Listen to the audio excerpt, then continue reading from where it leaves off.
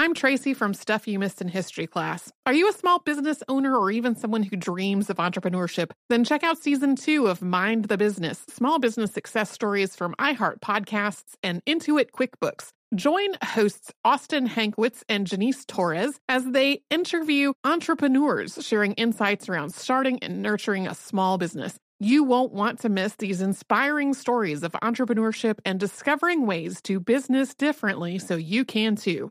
Planning your next trip? Choice Hotels' family of 22 brands has over 7,400 locations and the perfect hotel for any traveler you want to be. Like a Cambria Hotel, serving up locally inspired craft cocktails for all my folks who maybe want to meet up and talk about Mad Royals. Check into a Radisson Hotel with flexible workspaces for you strivers who listen during business travel. Or a Comfort Hotel with free hot breakfast, family-friendly pools, and big spacious rooms for the parents who listen with their kids and need a little retreat. What are you waiting for? Join Choice Privileges and start earning points toward your next stay. Find a stay for any you when you book direct at choicehotels.com, where travels come true.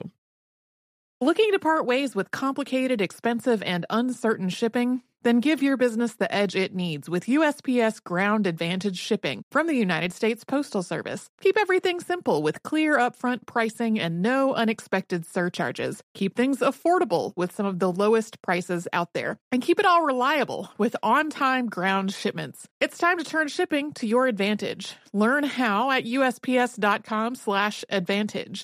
USPS Ground Advantage. Simple, affordable, reliable. When you think about the future, what kind of technology do you envision? Whatever the future holds, artificial intelligence will undoubtedly be at the heart of it all. Join Graham Class as he hosts Season 2 of Technically Speaking, an Intel podcast, and hear from the minds transforming healthcare, retail, entertainment, personal computing, and more with the help of AI. Tune in every other Tuesday and explore the latest technology that's changing our world today and creating a more accessible tomorrow. Listen to Technically Speaking, an Intel podcast on the iHeartRadio app, Apple Podcasts, or wherever you get your podcasts. Hello, and happy Saturday! This 2014 episode traces the story of makeup throughout history, including all of the various elements used to create cosmetics and develop beautiful colors, and how the production of inexpensive mirrors made people much more aware of their appearance. So let's jump into the business of cosmetics. Welcome to Stuff You Missed in History class from HowStuffWorks.com.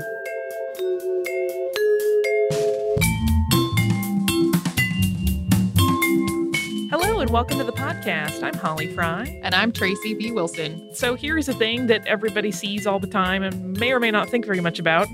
It is makeup. It's such a common part of our society that we really don't think about it outside our own use normally, unless that is like your field of interest or career. But it really has a rich and lengthy history that spans the globe. It crosses cultures. It goes so far back, and it's been in so many sort of places in terms of where it's trended and what kind of things have been used.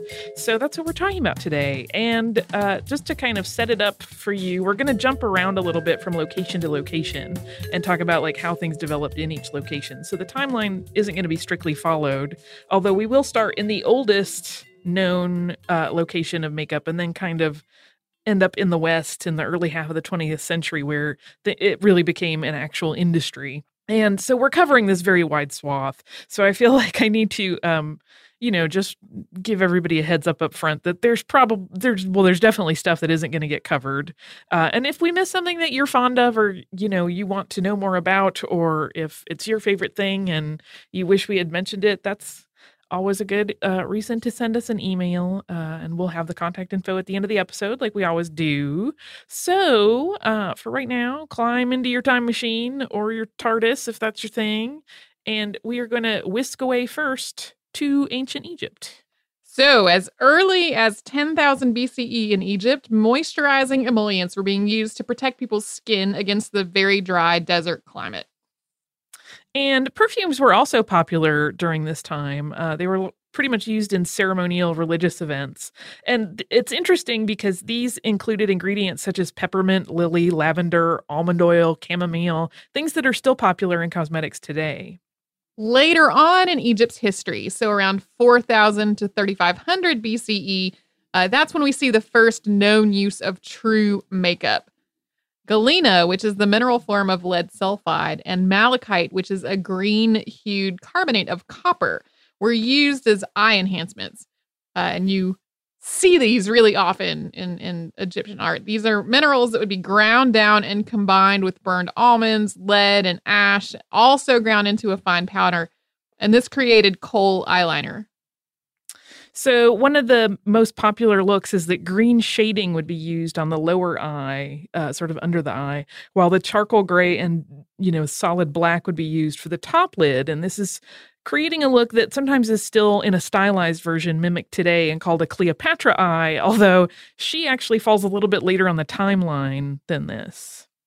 During this time, it also became really popular for people to carry around small makeup boxes with them when they went to social events. These were sort of the first evening clutches.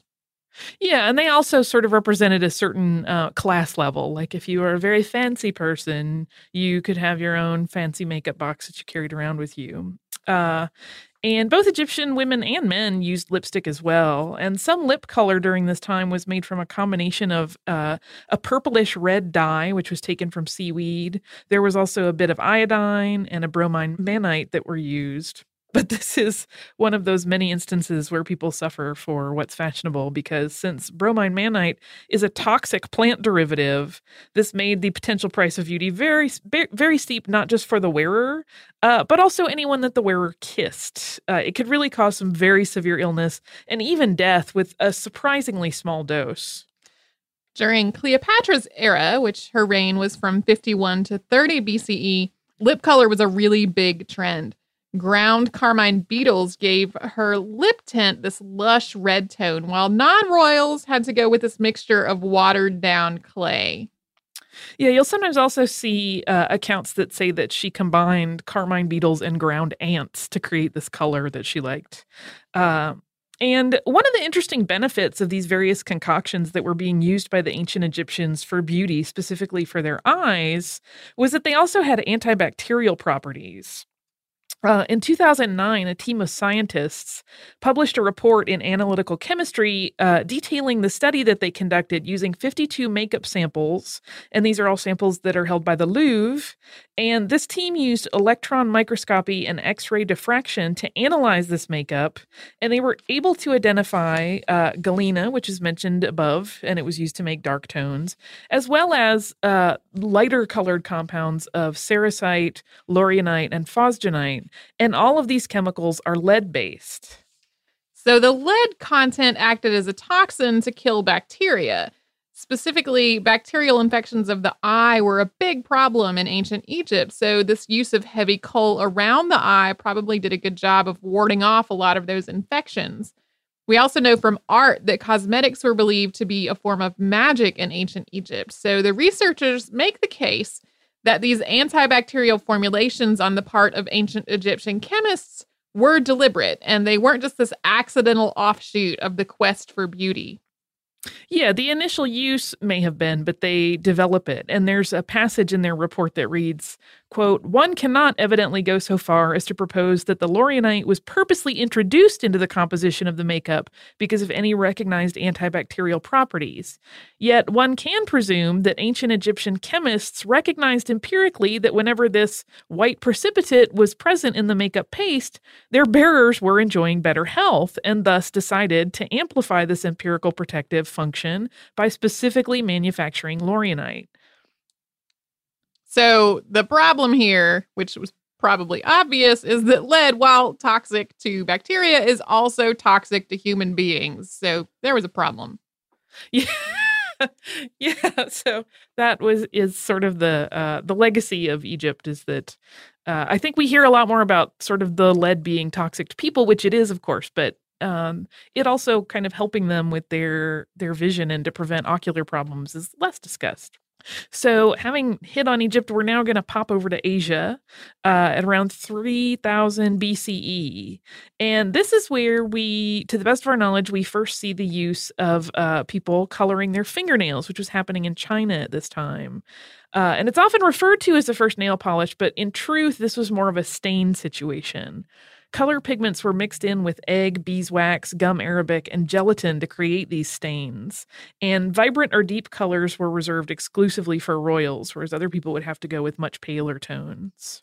If we move ahead into about 1500 BCE in both China and Japan, the aesthetic of paleness became the pinnacle of beauty, and rice powder started to be used to create this illusion of a flawless white complexion.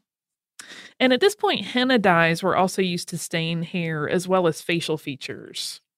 So it's almost like if you've ever seen someone have their makeup tattooed, which sometimes women will still get eyeliner tattoos. This was sort of like the semi-permanent version, because henna will last a much longer time than if you use kohl. Then we can hop over to Greece. At about the same time as fingernail stains were becoming popular in China, in Greece, having white lead face paint was really all the rage. And they would add a flush to their cheeks over this white paint using this compound that was made of crushed mulberries. And they would crush the mulberries down and then use the juice as a stain. Fake eyebrows also became really popular, and they were usually made with the hair of oxen, which sounds very itchy to me. It does. It also sounds kind of funny to me, just the idea of, augmented fake eyebrows, since it's not the aesthetic of the modern world for the most part, certainly not the Western modern world. Like the idea of people purposely giving themselves really heavy eyebrows strikes me as kind of entertaining. So if we move forward a couple thousand years in the history of Greece to 1000 BCE, you'll see that the white complexion was still very favored at this time, and the white lead was still used, but chalk was growing in popularity as an alternative. Lip color also became really popular, and it was usually made with clay and red iron. And now we are going to once again shift gears and locations, and we're going to Mesopotamia. So it's not a long journey at this point. And we're once again going back to 3000 BCE. And this is actually the space between 3000 and 1500 BCE that these things were happening. And Mesopotamian ladies at this time had a pretty spectacular approach to lip color. They would actually grind semi-precious stones to dust and use that dust as a lip and a face adornment. There was also a lot of use of spiced perfumes during this time, and kohl was also used to line both the eyes and the eyebrows. People in Mesopotamia also used henna as a nail stain. And perfume concoction was actually taken pretty seriously in this area by the 9th century. I feel like perfume on its own could be a whole other podcast, so this won't be completely in depth, but I will mention it a couple times since it is technically a cosmetic as well. So at this point, we have crossed over from BCE to CE at this point, or Common Era. And perfumer Yaqub al-Kindi, who lived from about 803 to 870, wrote a book called The Book of Perfume Chemistry and Distillation. And this described the uses of many essential oils.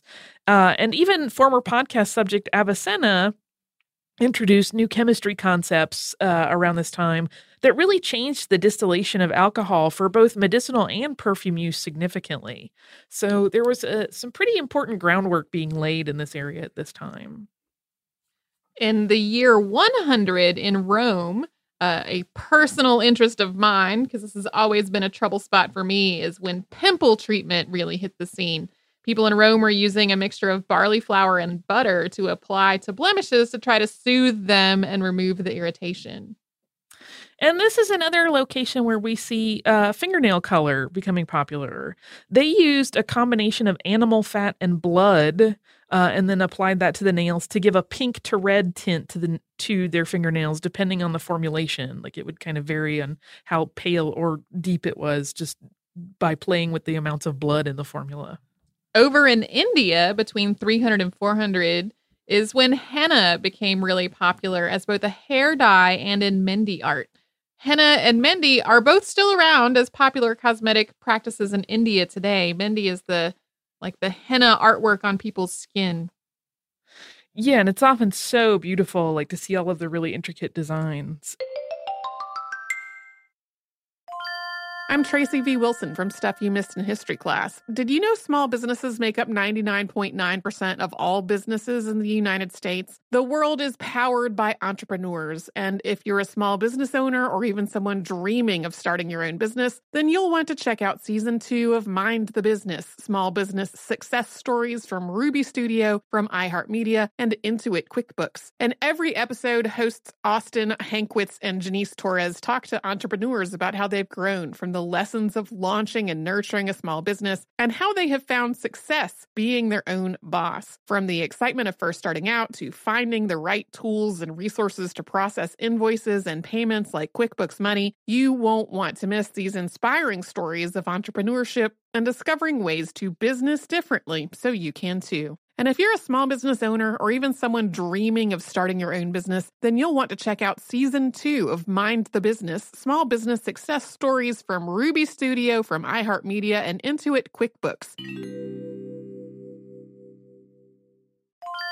Planning your next trip? Choice Hotels has a stay for any traveler you want to be, with 22 brands and over 7,400 locations. Whether you're a business traveler, a family road tripper, someone who wants to seek out history and maybe make your own, or just planning a quick getaway, Choice Hotels has a stay for any you. Like a Cambria Hotel, where you can be a cocktail connoisseur and sip locally inspired craft beverages at downtown locations in the center of it all. This is a fun way to visit cities with a lot of history and a lot of fun in mind. Or a Radisson Hotel for all our productivity powerhouses out there. With flexible workspaces and on-site restaurants, you'll get the most out of your work trip. You'll get the coffee, the Wi-Fi, and the work done. And we can't forget about Comfort Hotels. Imagine you're a family road tripper, waking up in your big spacious room and then heading down to a free hot breakfast for the entire family, including waffles. So you'll be well fed and ready for the day's adventure, even if that's just relaxing. After that, you're spending all afternoon relaxing by the pool. You deserve it. What are you waiting for? Join Choice Privileges and start earning points toward your next stay. Find a stay for any you. Book directly at choicehotels.com, where travels come true.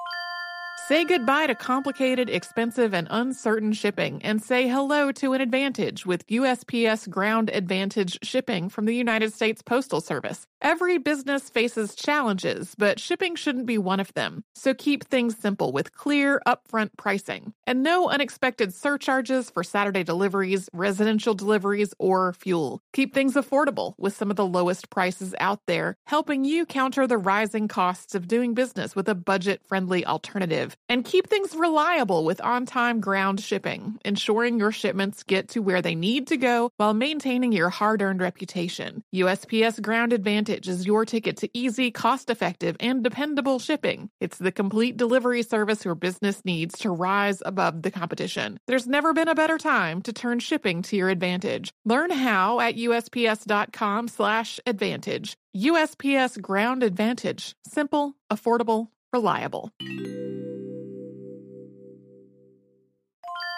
When you think about the future, what kind of technology do you envision? Whatever the future holds, artificial intelligence will undoubtedly be at the heart of it all. Join Graham Class as he hosts Season 2 of Technically Speaking, an Intel podcast from Ruby Studio in partnership with Intel. Explore the future of technology that's rapidly evolving our world today with the help of AI. There is still so much work and research needed to fully understand the power and potential of AI, and Intel is at the forefront of implementing AI in revolutionary technology that's changing the world we live in for the better. In each episode, Graham interviews the minds transforming medicine and healthcare, retail, entertainment, personal computing, and more, while pioneering new uses for AI in these spaces. Tune in every other Tuesday and explore the latest technology that's changing our world today and creating a more accessible tomorrow. Listen to Technically Speaking, an Intel podcast on the iHeartRadio app, Apple Podcasts, or wherever you get your podcasts.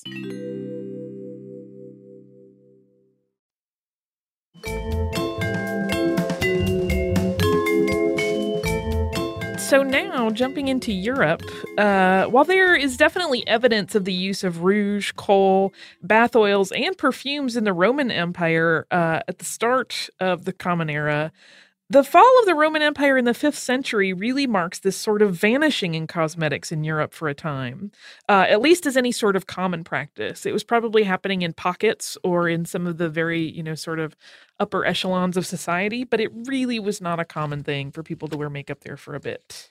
That started to change around 1200 when, thanks to the Crusades, perfumes and other cosmetics started traveling from the Middle East into Europe and were reintroduced into the culture. And between 1400 and 1500, this is when we really first start to see cosmetics as an industry start to heat up. And this was happening in Italy and France primarily. Other places in Europe were using them, but this is where they were mostly being made. But even so, the concept of perfumes and cosmetics was really still the privilege of the upper classes. This is also the period when the art and science of perfume as we know it today was born in France. Yeah, we mentioned perfume happening in other places earlier, but this is really where what we would call our today's sort of perfume production and development. This is really where the modern versions of perfume started. And between 1500 and 1600, we are now into Elizabethan era.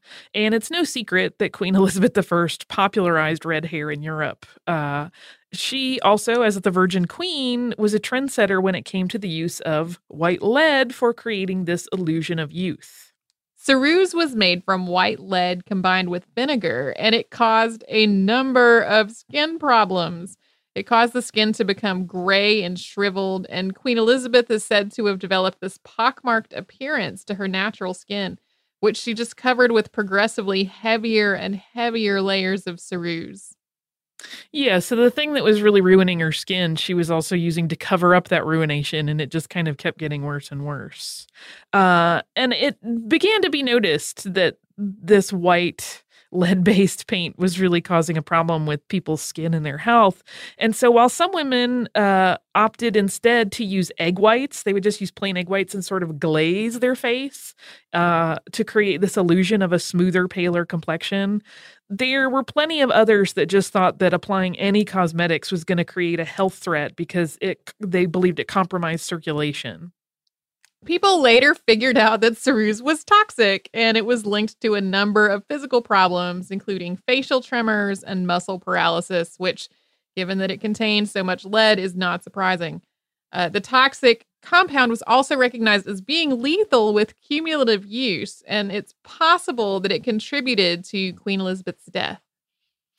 Yeah, she was also getting older. I mean, there were probably a few different factors involved in that, but it is sometimes mentioned as one of the possible contributors. And in less dangerous beauty doings, though, Elizabeth I had also used a lip color that was made, I find this so charming, from beeswax and crushed flowers. I'm glad you said that because I feel the exact same way, especially... It sounds much less horrifying after the ruined, pockmarked skin from the makeup she had been wearing prior. So to achieve the Queen's locks and even to get lighter blonde tones, people used concoctions of sulfur, honey, and alum. It was sort of a Renaissance version of Sun-In, if anybody else remembers that product. It would be applied to the hair and then exposed to the sun to create lighter and brighter hair. And that's another thing that, we mentioned Sun-In, which was very popular in the 80s, is a thing that people would spray in their hair and it had hydrogen peroxide and would lighten it. But I also think of even Breakfast at Tiffany's, where she would put lemon juice on her hair and sit in the sun. It's the same concept. Yeah, that's been around for a while. My mom and her sisters who, were growing up in the 40s and 50s would talk about putting lemon juice in their hair and laying out in the sun. Yeah. Don't do that. It's bad for you. So please see a licensed stylist or colorist to change your hair color. Less for the hair, but for the laying out in the sun. Not a good idea. Yeah, all of it. There are a number of potential problems there, especially because, this is a complete aside, but some citrus will really react poorly with your skin in the sun if it's exposed, and you can get some really, really dangerous and bad problems. So again, we're not saying to try any of these beauty treatments. And if you go online, in fact, there are places where you can find like recipes for cosmetics that were popular in Queen Elizabeth's era. But they will even say, please don't make these. This is for historical use only, not as an instruction manual for you to create toxins to put on your face. I kind of do want to make some lipstick out of beeswax and crushed flowers, though. I worry it would be woefully disappointing. And then I would be like, why didn't I just buy something? So in 1800, zinc oxide started to become popular as a face powder. And of course, this is a much safer replacement for the lead and copper that were being used prior. And by this point in the timeline, the use of makeup has permeated through almost all of the classes. And the development of cosmetics popularity throughout Europe, specifically in Great Britain, was arrested a little bit when Queen Victoria denounced makeup as completely improper, suitable only for the stage. And it was makeup's association with prostitutes at this point that led her to this very vocal stance. And so respectable women did not paint their faces. Makeup did remain popular in France during this time, though, even though respectable society in Britain and the Americas did not look upon it favorably at all. It kind of reminds me of the reality show Frontier House that was on PBS. Mm-hmm. They take the makeup away from all of the women, and some of them are extremely sad about that fact. So remembering that France at this time was like, nope, we're still going to wear some makeup. It should not surprise you that the first modern lipstick was actually manufactured in Paris in 1884.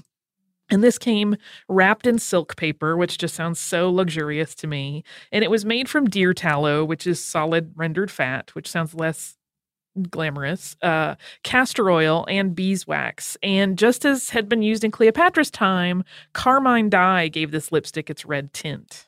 In the late 1890s, color for the lips and cheeks was offered for the first time in the Sears Roebuck catalog. Yeah, so at this point, we're not just in Europe, but also into the Americas and, kind of Western culture at that point. But before we go on to what starts to happen next, which is pretty exciting, do you want to do another word from our sponsor? Sure. I'm Tracy V. Wilson from Stuff You Missed in History Class. Did you know small businesses make up 99.9% of all businesses in the United States? The world is powered by entrepreneurs, and if you're a small business owner or even someone dreaming of starting your own business, then you'll want to check out Season 2 of Mind the Business, Small Business Success Stories from Ruby Studio, from iHeartMedia, and Intuit QuickBooks. And every episode, hosts Austin Hankwitz and Janice Torres talk to entrepreneurs about how they've grown from the lessons of launching and nurturing a small business and how they have found success being their own boss. From the excitement of first starting out to finding the right tools and resources to process invoices and payments like QuickBooks Money, you won't want to miss these inspiring stories of entrepreneurship and discovering ways to business differently so you can too. And if you're a small business owner or even someone dreaming of starting your own business, then you'll want to check out Season 2 of Mind the Business, Small Business Success Stories from Ruby Studio, from iHeartMedia, and Intuit QuickBooks. Planning your next trip? Choice Hotels has a stay for any traveler you want to be, with 22 brands and over 7,400 locations. Whether you're a business traveler, a family road tripper, someone who wants to seek out history and maybe make your own, or just planning a quick getaway, Choice Hotels has a stay for any you. Like a Cambria Hotel, where you can be a cocktail connoisseur and sip locally inspired craft beverages at downtown locations in the center of it all. This is a fun way to visit cities with a lot of history and a lot of fun in mind. Or a Radisson Hotel for all our productivity powerhouses out there. With flexible workspaces and on-site restaurants, you'll get the most out of your work trip. You'll get the coffee, the Wi-Fi, and the work done. And we can't forget about Comfort Hotels. Imagine you're a family road tripper, waking up in your big spacious room and then heading down to a free hot breakfast for the entire family, including waffles. So you'll be well fed and ready for the day's adventure, even if that's just relaxing. After that, you're spending all afternoon relaxing by the pool. You deserve it. What are you waiting for? Join Choice Privileges and start earning points toward your next stay. Find a stay for any you. Book directly at choicehotels.com, where travels come true.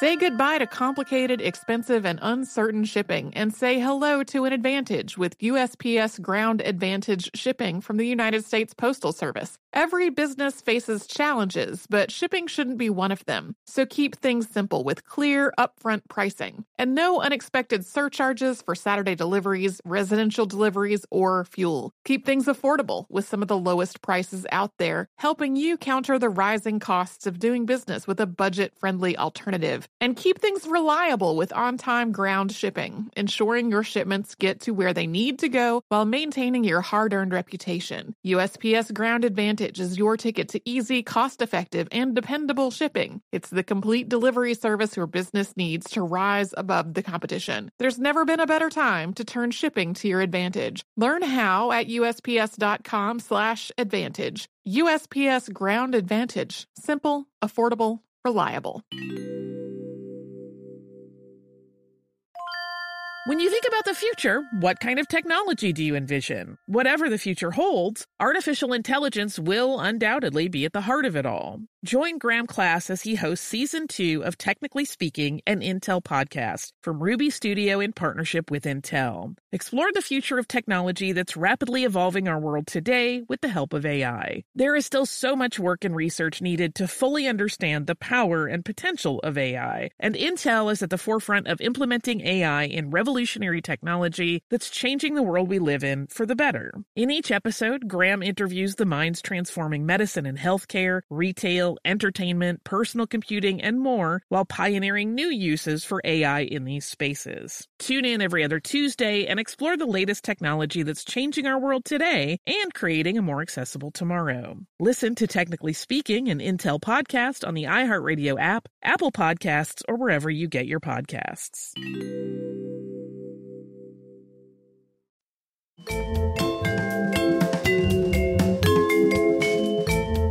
So to return to the story of makeup, we're going to jump over to the early 1900s.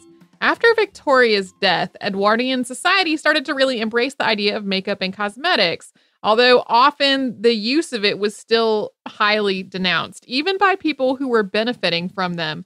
This was basically the Edwardian equivalent of denying that you got Botox or had surgical touch-ups.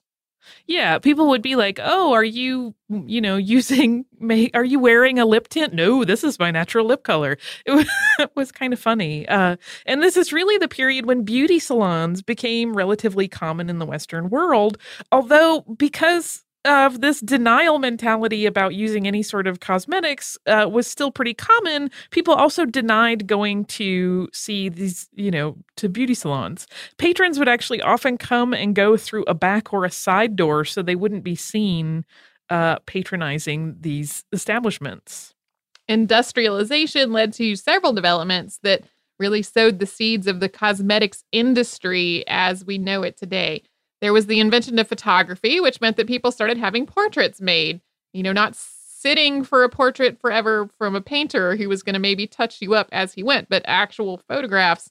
It became pretty clear to people that having some makeup on would make the picture look nicer. And since most people had to save up for these photography sessions, they had to really make them count. So people started really relying on makeup as a way to make sure they would look their best in the pictures that they were spending so much money on. Yeah, I mean, this was a time when you would maybe have your picture taken a few times in your lifetime. So each of those pictures had to be the best possible. And additionally, this is the time when mirrors became a commonly manufactured item. So looking glasses have been around since at least 6000 BCE, and they were certainly familiar objects in European high society in the Renaissance. But the late 1800s and early 1900s was really the first time that mirrors were inexpensive enough that they crossed all class boundaries. And so this meant that everyone became more aware of their day-to-day appearance. And this meant that everyone grew a little more interested in cosmetics. And then there were movies. As actors made the transition from the stage to the screen, their makeup had to adapt. It quickly became clear that stage makeup did not look good on film, which if you've ever worn stage makeup is not a surprise. Stage makeup does not look good anywhere except on stage. It was, especially on film, it was really too heavy and looked very clownish. And this is where famous names start to appear, because Max Factor, who was primarily a wig maker at this time for film, developed foundation paints that had a more subtle effect. He really is often referred to as the inventor of pancake makeup.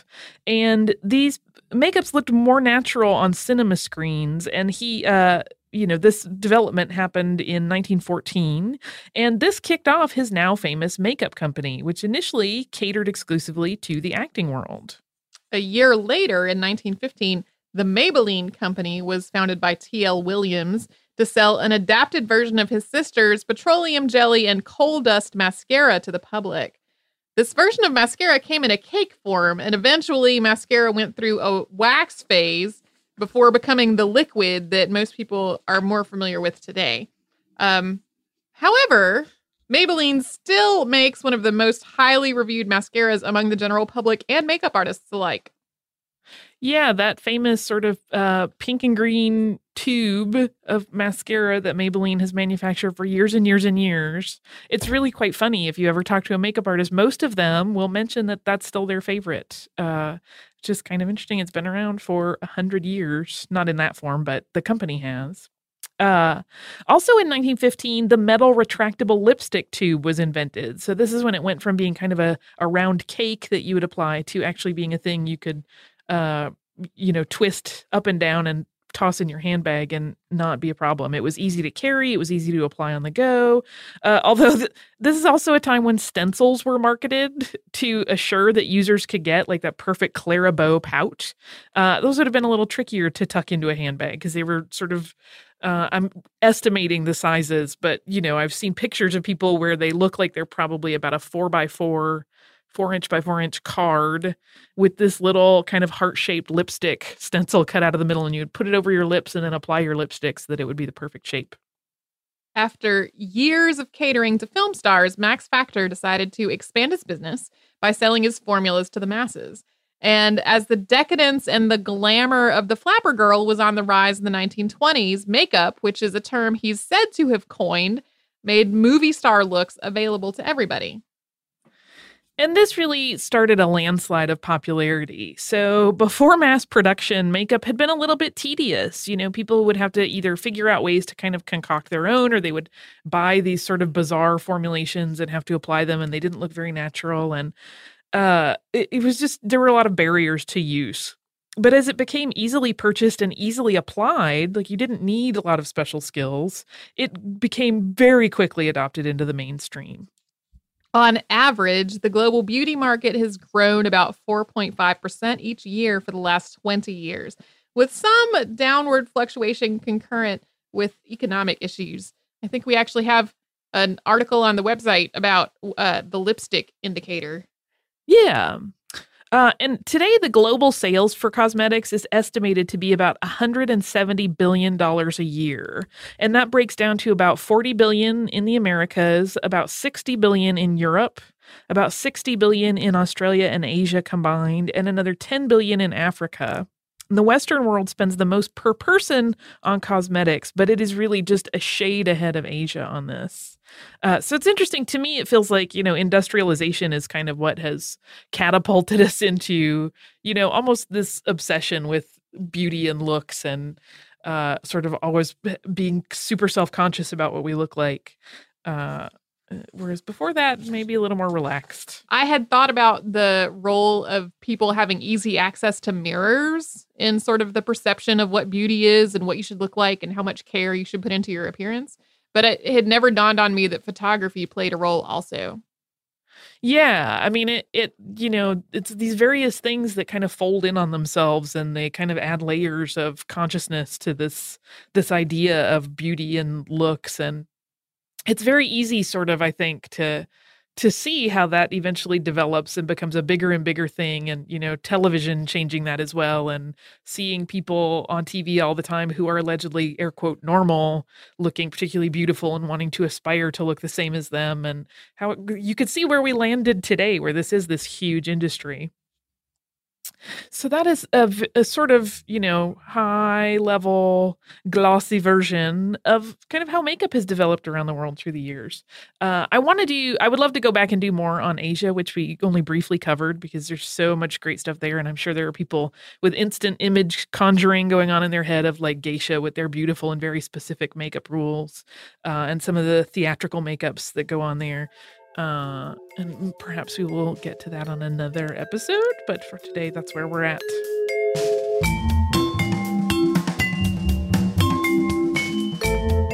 Thank you so much for joining us on this Saturday. If you have heard an email address or a Facebook URL or something similar over the course of today's episode, since it is from the archive, that might be out of date now. You can email us at historypodcast@howstuffworks.com, and you can find us all over social media at Missed in History. And you can subscribe to our show on Apple Podcasts, Google Podcasts, the iHeartRadio app, and wherever else you listen to podcasts. For more on this and thousands of other topics, visit howstuffworks.com.